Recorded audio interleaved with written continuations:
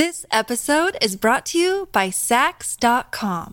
At Saks.com, it's easy to find your new vibe. Dive into the Western trend with gold cowboy boots from Staud, or go full 90s throwback with platforms from Prada. You can shop for everything on your agenda, whether it's a breezy Zimmermann dress for a garden party or a bright Chloe blazer for brunch. Find inspiration for your new vibe every day at Saks.com. Hey, it's Ryan Reynolds, and I'm here with Keith, co-star of my upcoming film, If, only in theaters May 17th. Do you want to tell people the big news? All right, I'll do it. Sign up now and you'll get unlimited for $15 a month and 6 months of Paramount Plus Essential Plan on us. MintMobile.com/switch. Upfront payment of $45 equivalent to $15 per month. Unlimited over 40 gigabytes per month. Face lower speeds. Videos at 480p. Active Mint customers by 531.24 get 6 months of Paramount Plus Essential Plan. Auto renews after 6 months. Offer ends May 31st, 2024. Separate Paramount Plus registration required. Terms and conditions apply if rated PG. When you need mealtime inspiration, it's worth shopping Kroger, where you'll find over 30,000 mouth-watering choices that excite your inner foodie. And no matter what tasty choice you make, you'll enjoy our everyday low prices, plus extra ways to save, like digital coupons worth over $600 each week. You can also save up to $1 off per gallon at the pump with fuel points. More savings and more inspiring flavors make shopping Kroger worth it every time. Kroger, fresh for everyone. Fuel restrictions apply. Welcome to the New Books Network. Hello, everyone, and welcome back to New Books in Critical Theory, a podcast channel on the New Books Network. I'm Louisa Han, your host for today's episode. We're going to be hearing from Shani Orgad and Rosalind Gill about their new book, Confidence Culture, which is upcoming with Duke University Press. Shani Orgad is a professor of Media and Communications at the London School of Economics and Political Science. She is the author of numerous articles, book chapters, and several books, including Heading Home, Motherhood, Work, and the Failed Promise of Equality, and Confidence Culture. Rosalind Gill is Professor of Social and Cultural Analysis at City University of London. She is author of several books, including Gender in the Media, Mediated Intimacy, co-authored with Meg John Barker and Laura Harvey, and Confidence Culture. Shani and Ros, welcome to the show, and thanks so much for joining me. Thank you for having us. Before we get into it, I'd just like to say that I found this book to be really readable. I kind of raced through the chapters kind of over the festive break, I think, mainly because this injunction to be, confident is so pervasive in society, most markedly in kind of corporate feminist cultural products. And reading your analyses really sparked a feeling of recognition, and it really disentangled and articulated clearly some of the reasons why I personally find the sort of ostensibly unquestionable good of encouraging self-confidence in pop culture products and advertising a little bit unsettling or problematic. So I think it will be of interest to a really broad readership, as well as scholars and students of cultural studies, gender studies, and sociology. So with this in mind, could you give listeners a quick overview of your research backgrounds and how you came to write this book together? Both Ros and I work in the fields of cultural analysis and with particular interest in gender. And we kind of work across these fields, with Ros previously working very much on issues and areas like intimate relationship and body image, and in relation to genres like advertising and other sites. My own work recently was focused on work and parenting, and we both previously also worked together on the field of global development and international development. And a few years ago, we started noticing a proliferation of imperatives to women to be confident, to feel comfortable in their own skin, to believe in themselves. And it was striking that we were each working in these fields, but we were witnessing very, very similar imperatives, almost kind of in some cases identical messages that are framed and put to women in very, very similar way.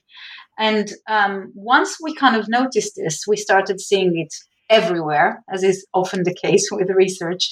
We saw it in the music industry, in kind of rise of lots of popular songs that are about self-love, with Lizzo as one example as the self-love queen, and in social media, of course, in the self-help culture, in workplace cultures, in love your body messages, in advertising, and even recently in advertising for the UK military, which is an example we include in the book, which kind of promises women who will join the military confidence that lasts a lifetime. So we began researching this by collecting literally and physically lots of examples into what we have come to call our confidence basket.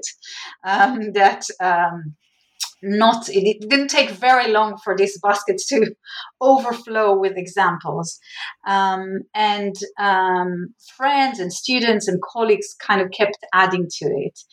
And what we were kind of starting to wonder more critically is, given the kind of striking similarity of these messages and injunctions across these diverse fields, that were often very much psychologized and individualized. They were about striking a pose, leaning in, believing in yourself, breathing, and it seemed almost not to matter whether it was about the body or whether it was about negotiating a pay rise or whether it was about going to unemployment center and trying to get a job. The kind of messages and the injunctions were really standardized and similarly addressing almost exclusively women in highly psychologized ways. So this was the context for us starting to think, where does it come from? What are the kind of broader cultural and political economic transformations and changes that kind of have brought to the rise of this confidence culture? But also, crucially, what work does it do? What psychological work it does, but also what cultural work it does across these diverse contexts and domains. And this is the background to the chapter, and also is mirrored by the way that the book is structured, because each chapter kind of takes each of these domains, but also across the book, in terms of the narrative of the book, we very much wanted to highlight the striking similarity across these domains and how it coalesces to something that is bigger and is, in our view, also very problematic and demands critical attention. Great, yeah, and we're going to go into some of those domains in a bit.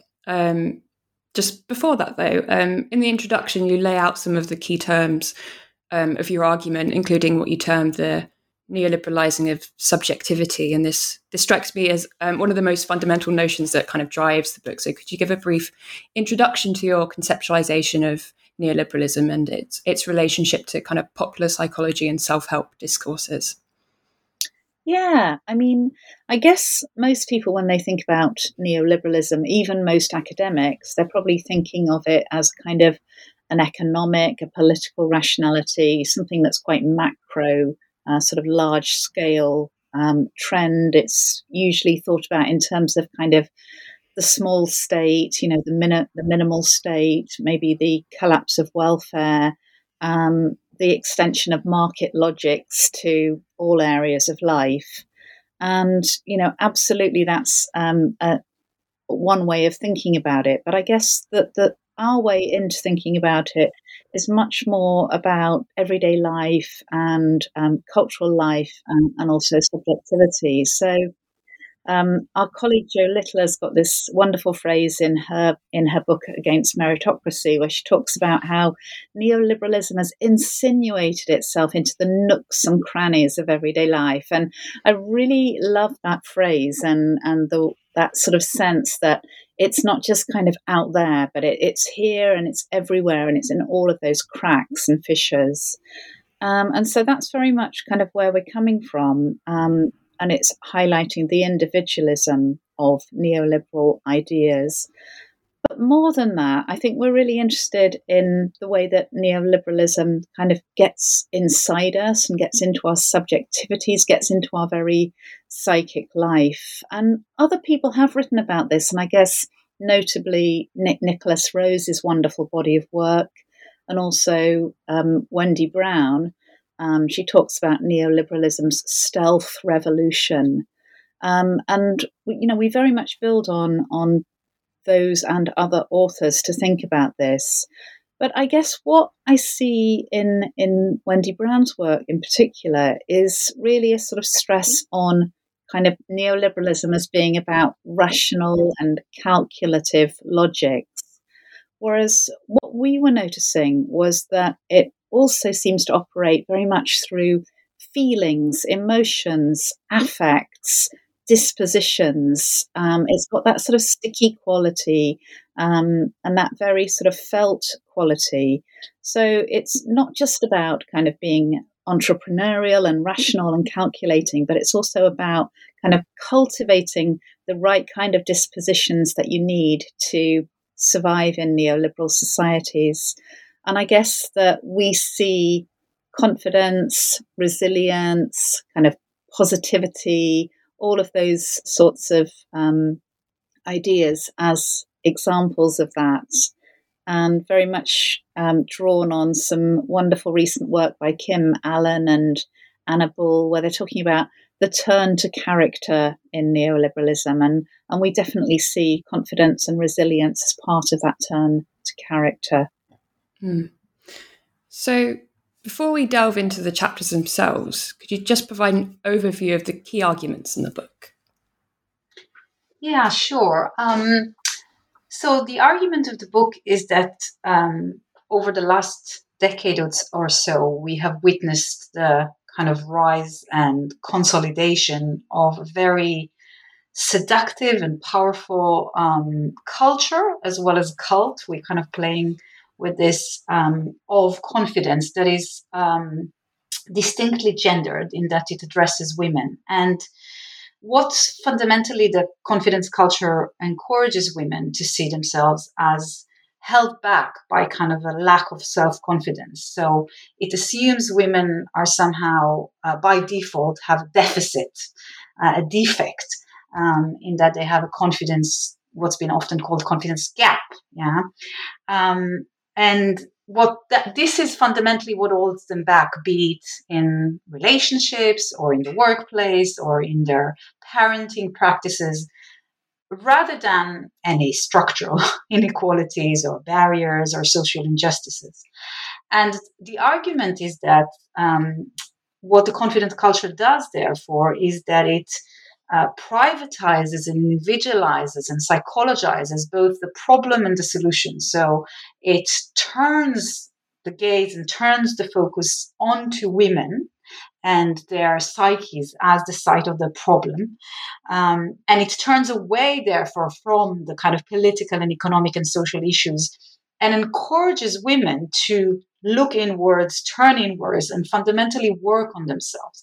So the confidence culture fundamental imperative is to women to work on themselves, to fix themselves through aesthetic labor, through emotional labor, through a series of practices and constant vigilance and scrutiny, as kind of a means that will ultimately make them feel better and do better. And all this is at the expense of and by obscuring the kind of social issues and the possibility of working together and collectively to change structural inequalities. And so self-confidence, what we argue, is frequently mobilized as this explanatory framework. Wherever there's talk of gender inequality or gender injustice, self-confidence is the kind of solution, the kind of one-size-fits-all solution. And part of what we're interested in arguing is what this does also to feminism itself, because it reframes social injustices in terms of internal obstacles and personal deficits. And then it orients ultimately the kind of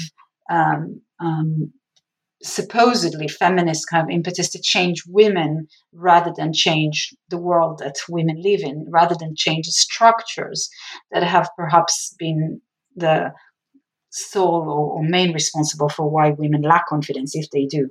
So in other words, it's kind of an unequal society is being systematically reframed by the confidence culture as an individual and psychological problem that requires women to change themselves and requires everybody to change women rather than changing the world. Great. That's really helpful. Thank you. So let's zoom in on chapter 1 now, which focuses kind of on body confidence and the ways in which advertising exhorts women to kind of embrace their flaws and fight back against sexist aesthetic expectations. What kind of really struck me about this chapter was your discussion of how your case studies, most notably the adverts by Dove and Pantene, I think it was, that kind of misdiagnose, maybe deliberately, maybe not, the source of women's insecurities and shame as something internal, as like a self-castigating voice that kind of prevents them from seeing their own beauty.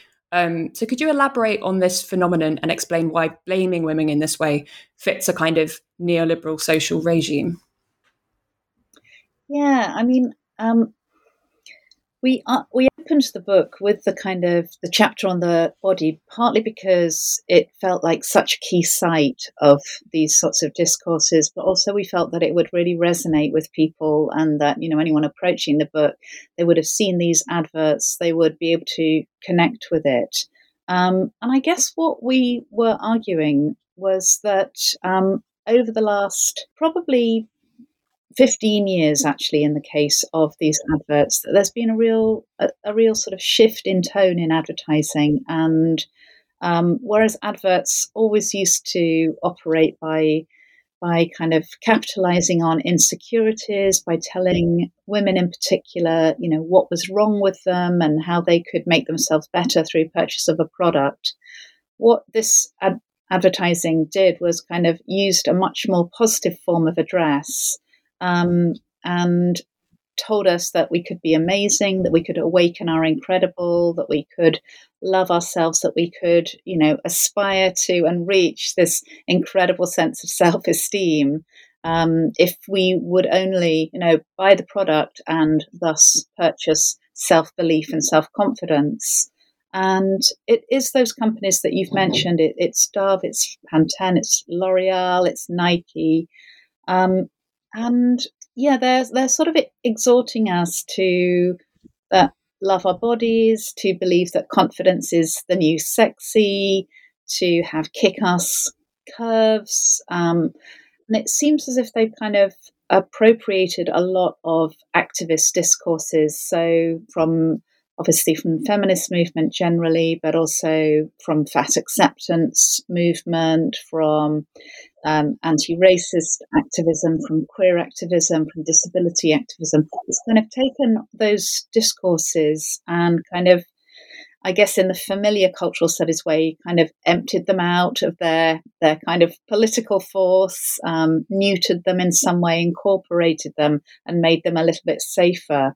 And they center around pride and empowerment and telling us that, you know, we can fuck perfection, that we can reject body shaming.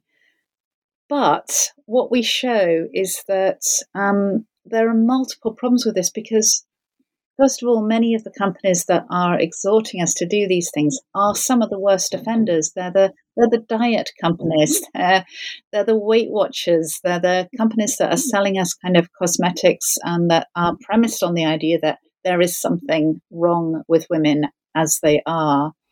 They also overstate the diversity that they purport to show. They have well-documented, egregious, you know, let's say mistakes. That's a kind of nice way of putting it, where they've, you know, been some of the worst offenders. But more than this, they're really switching something around so that confidence becomes kind of another stick to beat women with. It becomes another way that women can fail. And they, you know, one of the examples that we talk about is the patch advert by Dove, which is an advert which has a sort of pseudo experiment where women are invited to put this patch on that's rather like a nicotine patch or a hormone patch, and see if it has any effect on their self-esteem or their self-confidence. And these sort of unsuspecting women go to this lab, put the patch on, and then we see the video diaries. And it seems to kind of really embody the whole sort of sense of what these adverts do when it's revealed that the women do indeed feel better after wearing the patch, but that the patch actually contained nothing, so that this feeling bad was all in women's heads. It was this imagined thing. So women are once again blamed for being insecure, and the response is to just invest in self-belief. So it seems as if there are multiple kind of levels of critique. Another one that we have of the adverts is around their kind of post-racial tenor and the way that they kind of hollow out differences, and they take differences in disability, in race, in gender, in religion, and they kind of make them all exist on one plane and really kind of hollow them out of any significance. So, yeah, we're very, very critical, but I think particularly of the way that they trivialize what feels like really intensifying beauty pressures that women are under, and intensifying surveillance of women's bodies, and treat it as if it's something very trivial and a self-inflicted wound. Yeah, I had to look up the patch advert actually, because I was quite shocked that it sort of existed from your description. But yeah, I'd encourage everyone to go and have a look on YouTube or something. So in the next chapter, you discuss confidence in the workplace and like the cultivation of a self-sufficient and motivated neoliberal self as a means for career progression. I think this is just pronounced in, say, academia as it is in other seemingly corporate sectors. For all that we talk about, toxic productivity culture. So with this in mind, could you kind of briefly touch on how confidence culture obscures workplace inequities and how the pandemic has affected this phenomenon particularly? Yeah, and again, I think what was striking very much when we were working on the book is how similar so much of what Roz has described in relation to the body positivity and body image kind of domain in the way it manifests in discussions about work and workplace. And what we particularly show in this chapter is how, on the one hand, the turn to confidence was instrumental in putting gender equality on the agenda. So as we know, and you mentioned, Louisa, also in our own universities, we are being called to join confidence workshops, and similar kind of initiatives. And so, and it is part of a broader focus and emphasis on gender equality in the workplace and the visibility that issues like the gender pay gap, like sexism in the workplace has received with the kind of rise of popular feminism, very much kind of influenced by Me Too and other movements as well. But at the same time, what the confidence culture does in the context of the workplace is that it calls women as workers to turn inward and again to tackle their supposedly inner obstacles. And in so doing, it again turns away from critiques of work cultures and from the broad critique of the broader kind of structures that produce women's self-doubt in the first place. So I think it's important for us to say perhaps that we don't necessarily doubt that many women indeed perhaps experience self-doubt, or and there's lots of research that goes to show that women are less quote-unquote pushy when it comes to asking for a pay rise or for negotiating and kind of advancing their needs in the workplace.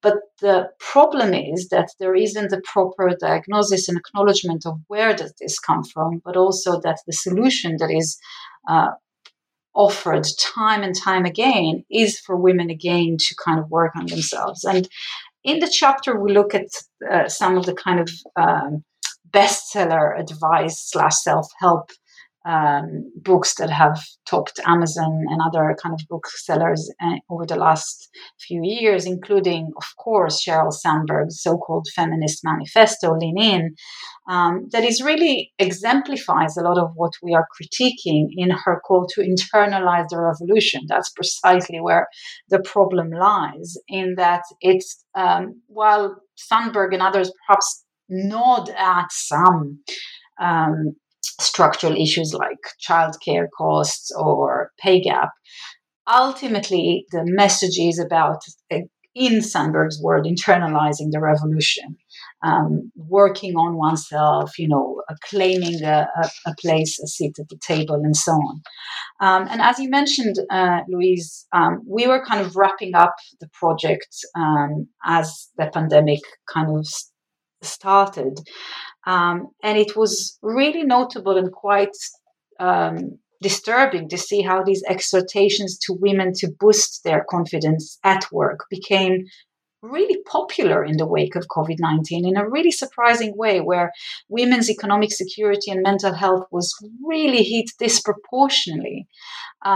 Women were exhorted within workplaces, but also across in popular media, in magazines, to do deep belly breathing, to listen to meditation and hypnosis, to work on being self-compassionate, to show resilience, all these kind of formulaic DIY kind of injunctions were circulated almost kind of with a vengeance. And the focus was really strikingly almost exclusively on harnessing individual resources to overcome the immense stress and insecurity and uncertainty and pain and inequality and injustice that the pandemic has exacerbated and brought about.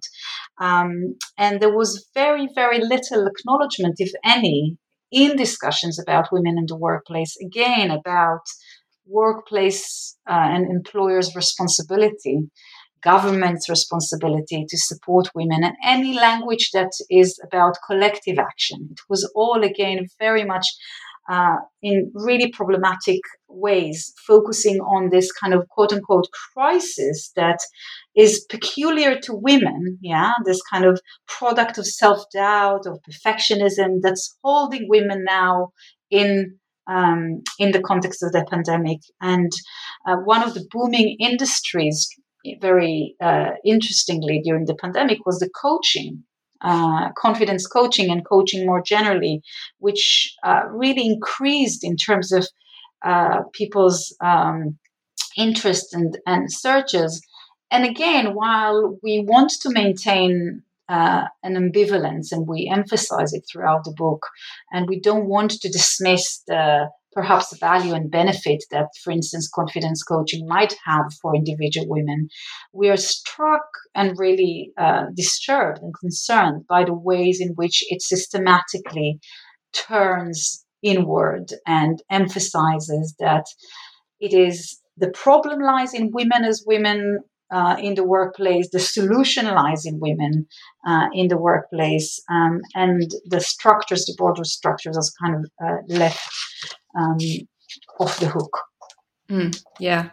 I think, the ambivalence certainly comes through, but you're right, there's definitely like this disturbing kind of undertone that is really explored very well. So in the next part of the book, you move on to examine the sort of the world of self-help literature that employs confidence culture in quite complex ways. So a good example of one of these titles is something listeners might have heard of, which is The Subtle Art of Not Giving a Fuck, which ostensibly calls for rejecting the status quo and not doing things purely due to societal expectations. So, no keeping your man happy or whatever. But as you explain, this apparent dissidence doesn't necessarily stray from neoliberal ideologies at all. So could you expand on this a little and explain how self-help culture may have changed over the past few years? Yeah, we found it so interesting, actually. One of the things that was really interesting in doing research for the book was finding this kind of new subgenre of anti-self-help self-help. And it's kind of got two strands to it, I think. I think there is the kind of how not to give a fuck, kind of very defiant kind of strand. And then there's another strand that's very much more around kind of anti-perfection and vulnerability. And I think both those things are kind of operating in parallel and sometimes coming together and being quite entangled. But yeah, as we were researching, we were finding books like How to Hold a Grudge, or It's Great to Suck at Something, Unfuck Yourself, Fuck Anxiety, The Antidote, all of these books that kind of position themselves as kind of breaking with an orthodoxy and being very resistant. And I think for us as cultural analysts, those sorts of things are always absolutely intriguing. You know, when you see an area, like as we saw with branding and advertising, when you see an area that's kind of positioning itself as something different, something resistant, it's usually really, really interesting to explore.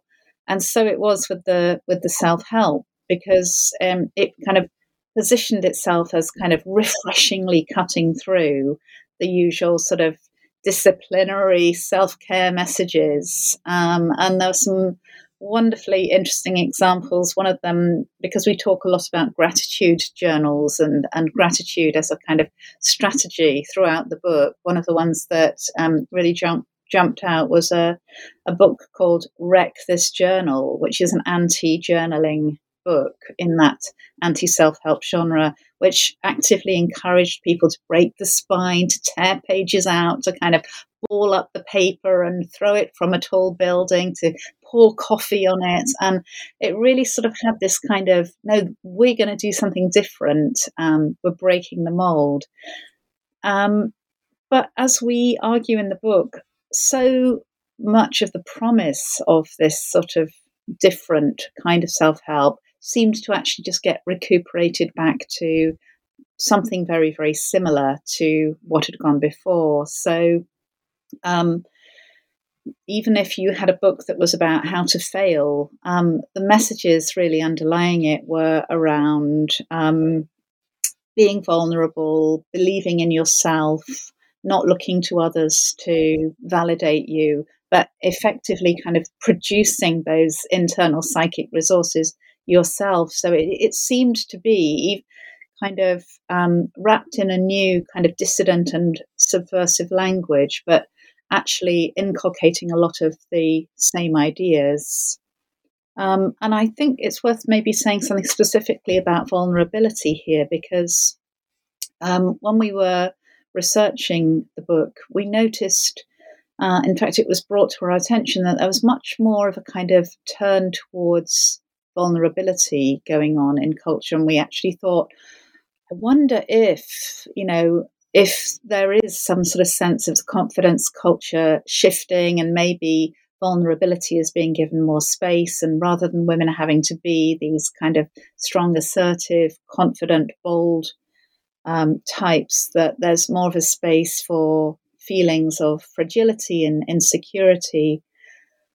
But we noticed several things about this, and one was that, first of all, vulnerability seemed to be a kind of site of privilege, and only some people were allowed to be vulnerable. And there were many, many examples of kind of very senior figures in public life who would be often confessing their sense of imposter syndrome. Michelle Obama, Melinda Gates, many, many senior figures who would kind of be able to talk about their vulnerability, but it seemed as if that was not something that would be open to everybody, and it would be very, very different if you were poor, not a celebrity, oppressed in other multiple ways, for you to actually occupy that space of vulnerability.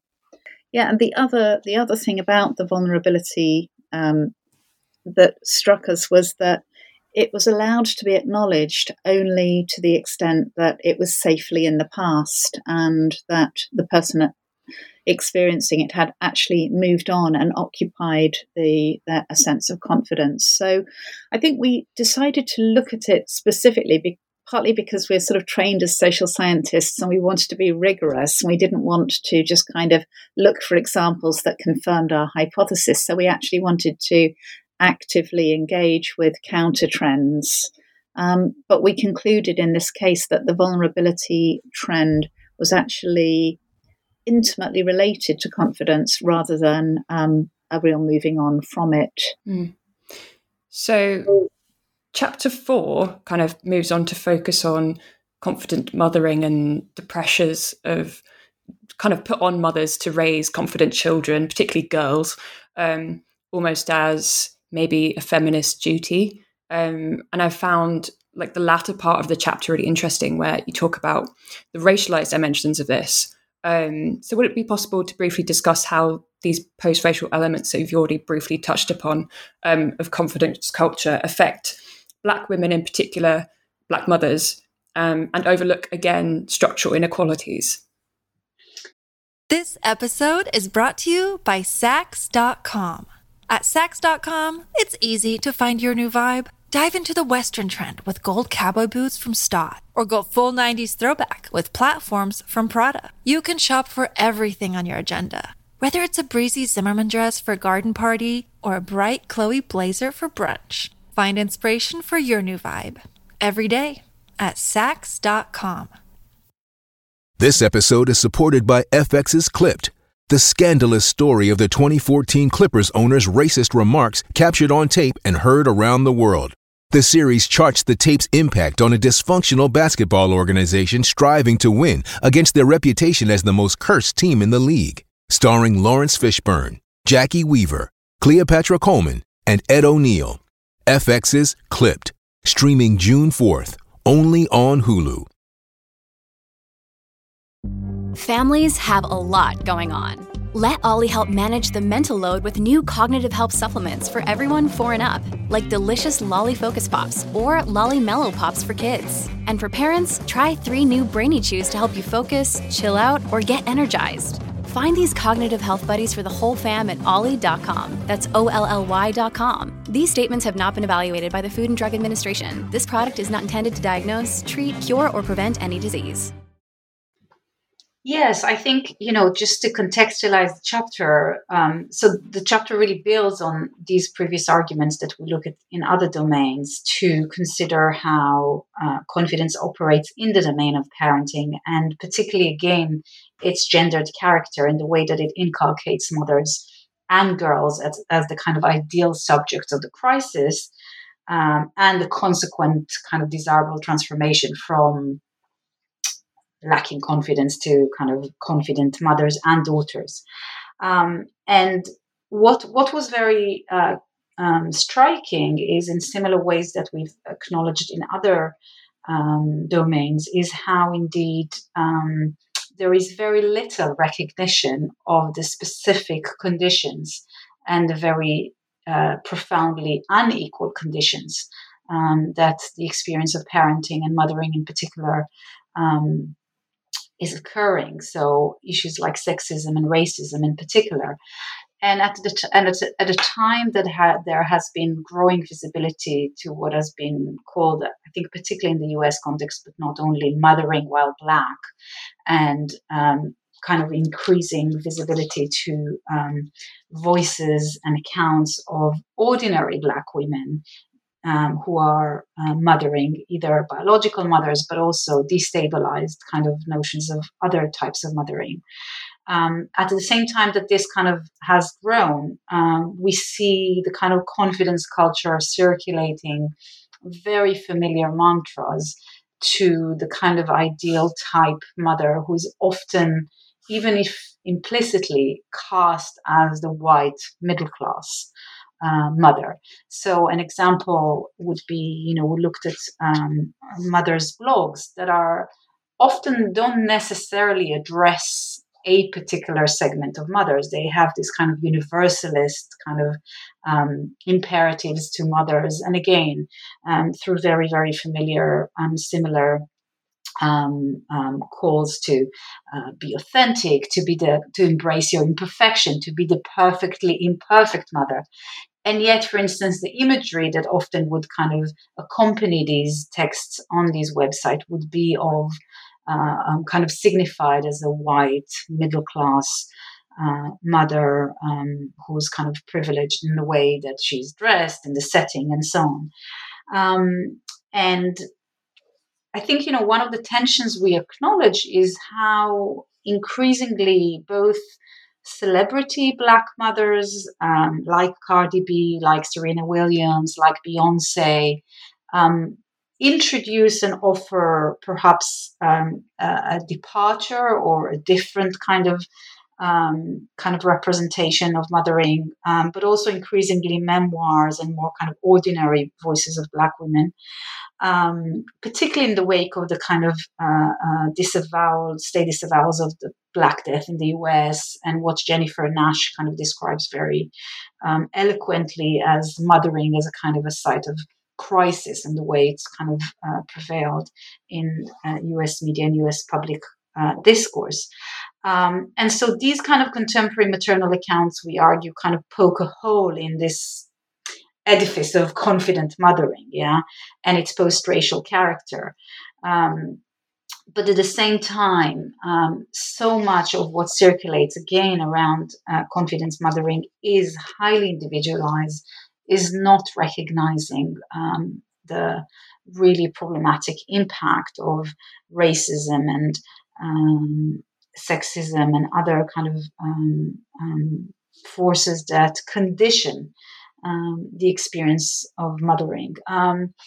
One of the kind of many examples that we look at in the chapter is the book that was a follow-up, a kind of a sequel book to the Confidence Code, which we discuss in relation to the workplace. And this was a Confidence Code for Girls, and is addressed again, particularly to mothers, as somehow the kind of almost sole responsible to not only be confident themselves, but to model confidence to their own daughters.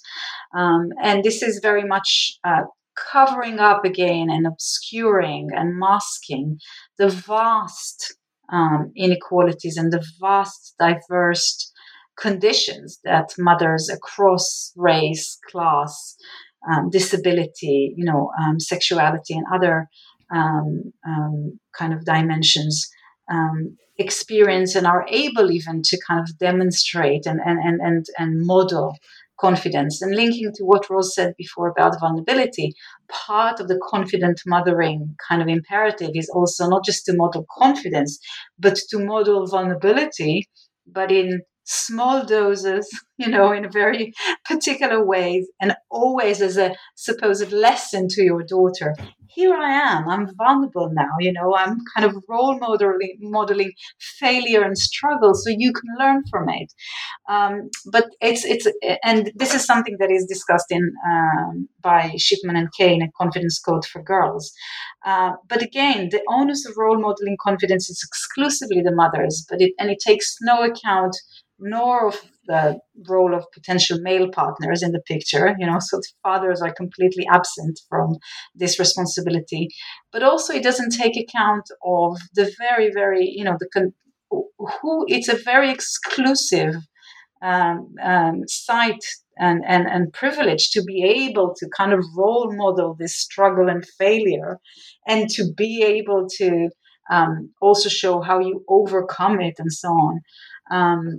And this is again in significant tension with the kind of parallel trend that I was describing of mothering while Black, and of perhaps the expansion of meanings and portraits of mothers that are far less perfect and smooth and unproblematic. Okay, so just to move on to your final chapter now, which kind of makes a slight departure and moves the focus towards the global South and how the confidence culture kind of spawned in the global North trickles into humanitarian and development programs. So could you briefly expand on this for the audience and explain how some ostensibly empowering programs may have somewhat darker implications. Right. So, chapter 5 of the book looks at confidence culture in the global south, but also in the relationship between the global north and the global south. And we were very aware that most of the book is focused on a kind of Anglo context, mainly kind of the US, the UK, and Australia, North America generally.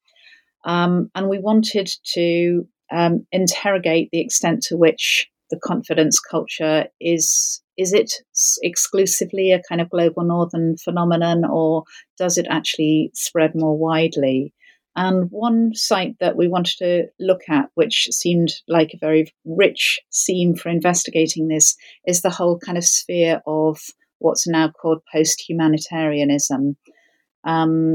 So it's development initiatives, it's charitable giving, and it's a kind of whole sphere which increasingly for subjects in the global north is sold to young women in particular as an opportunity for improving themselves or empowering themselves, developing their CVs, buying products, whilst at the same time in a way that we felt was kind of redolent of the kind of white saviour complex, somehow supporting and empowering their global sisters, their sisters in the global south. And so we've looked at that. It came out of previous work that we've done together, which included looking at things like the Girl Effect and Girl Up. And we've looked critically at that. And maybe, Shani, you want to say a little bit more perhaps about, the volunteering and so on.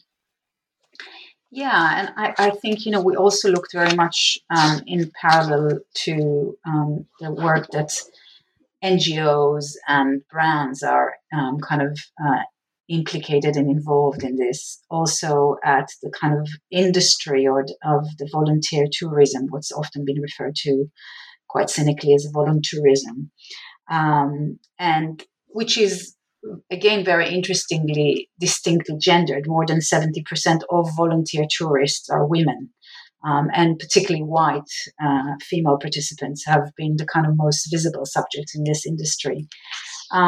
And again, here, what struck us, we kind of reviewed numerous websites of those kind of volunteerism, is how they market this kind of promise for women and young women and girls in the global north to have an adventurous kind of experience. The imagery is often of women hiking, women doing all those things, and the text that supports these websites is all about how you can hone your skills, how it will be also a process of self-discovery and self-transformation, while at the same time you will help your quote unquote kind of, sister in the global south.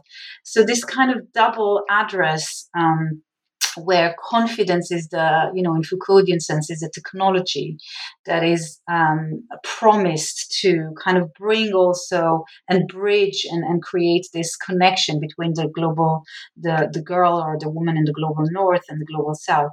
And we show a very similar process occurring through commodities, through calls for women in the global north to purchase certain products that promise both to empower them, to help them kind of boost their own confidence, as well as invest in their sisters in the global south. And finally, part of this kind of the chapter looks at also more deliberate, if you wish, exports of confidence to the global south, where particularly transnational corporations and brands of the kind that we looked at the first chapter are entering the global south in this space and replicating very similar messages and mantras only addressed to the global south. So we looked at the example of Always, the kind of the whole femcare industry, and Always launch of its hashtag We Are the Generation of First campaign in Saudi Arabia. And it's quite striking if you look at, again, you can search it on YouTube, if you look at the Always advert, it's so similar to the Dove, to the L'Oreal, in that we see kind of a range of, I think, 4 or 5 Saudi women, a Saudi woman chef, a Saudi woman gym owner, and they really kind of embody the ideal type confident woman. They strike the pose that the confident woman is supposed to strike. They confess their vulnerabilities in these short commercials. So they talk about how they had self-doubts, but how they overcome these self-doubts. And that's what enables them to make it and be the generation of first. And it's all kind of, again, very much the tone is defiant. There's a feel-good and revolutionary kind of feel to it. But again, these kind of, in this context, Saudi women are called to esteem themselves and to maintain their personhood explicitly through consuming always, through the consumption of always femcare products, and through more broadly embracing this kind of neoliberal feminist confidence culture, disregarding the very oppressive structural inequalities that they're subjected to, in very similar ways, again, that commercials in the global north are doing in obscuring the structural conditions and the gender inequality that women are facing, reframing it as a personal, psychological, and individualized problem and solution. So, following this chapter, your analysis of confidence culture ultimately leads to this kind of to a conclusion regarding kind of the pushback against the neoliberalization of subjectivity too. So, could you elaborate on some of the implications of your book and just pick out a few of the ways in which kind of the cultural products you mentioned at the end, it's like Sex Education, the Netflix series is one of the ones I could think of that kind of subvert or diverge from confidence culture, and how like newer generations of women might benefit from different portrayals of success or simply existing, etc.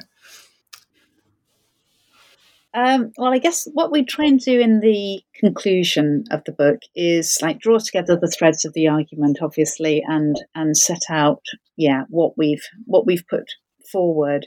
But we also try and ask the question of what's beyond confidence.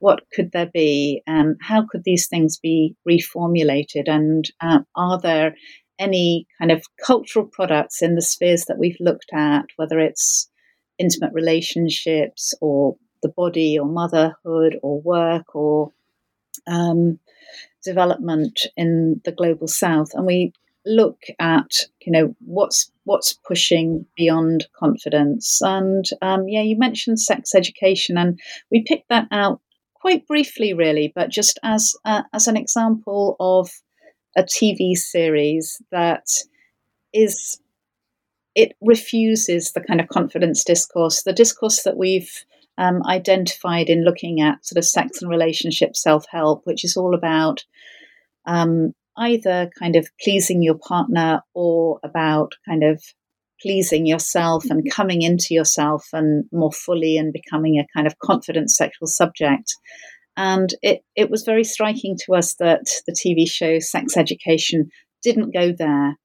It actually tried to kind of open up the language around diverse sexual orientations, diverse gender identities, diverse ways of being and feeling sexual, but it never made recourse, as far as we could see, to that old individualized self-confidence.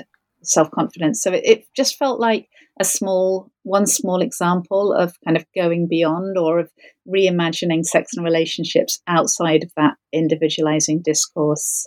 Yeah, and I think what also deliberately in this chapter, the kind of examples, we decided to structure it as a kind of a vignette of examples that are all still within popular media and popular culture, because it's possibly, arguably easier to find examples of collective feminist mobilizations outside the kind of realm of popular media, which we, of course, very much kind of acknowledge and appreciate, and lots has been written on. But we wanted also to think, okay, within the limits of this sphere, can we find, if not complete divergences, at least examples where the kind of boundaries are pushed. And one of them was sex education. We spent some time also on Lizo, partly because it's almost impossible, perhaps impossible, to write about confidence without Lizo.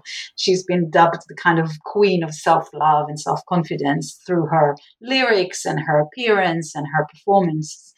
And in many ways, and we write about it, she is indeed the embodiment of what we write about and what we critique. But she's also a very interesting figure in that she embodies and epitomizes the confidence culture, but also in some ways pushes its boundaries.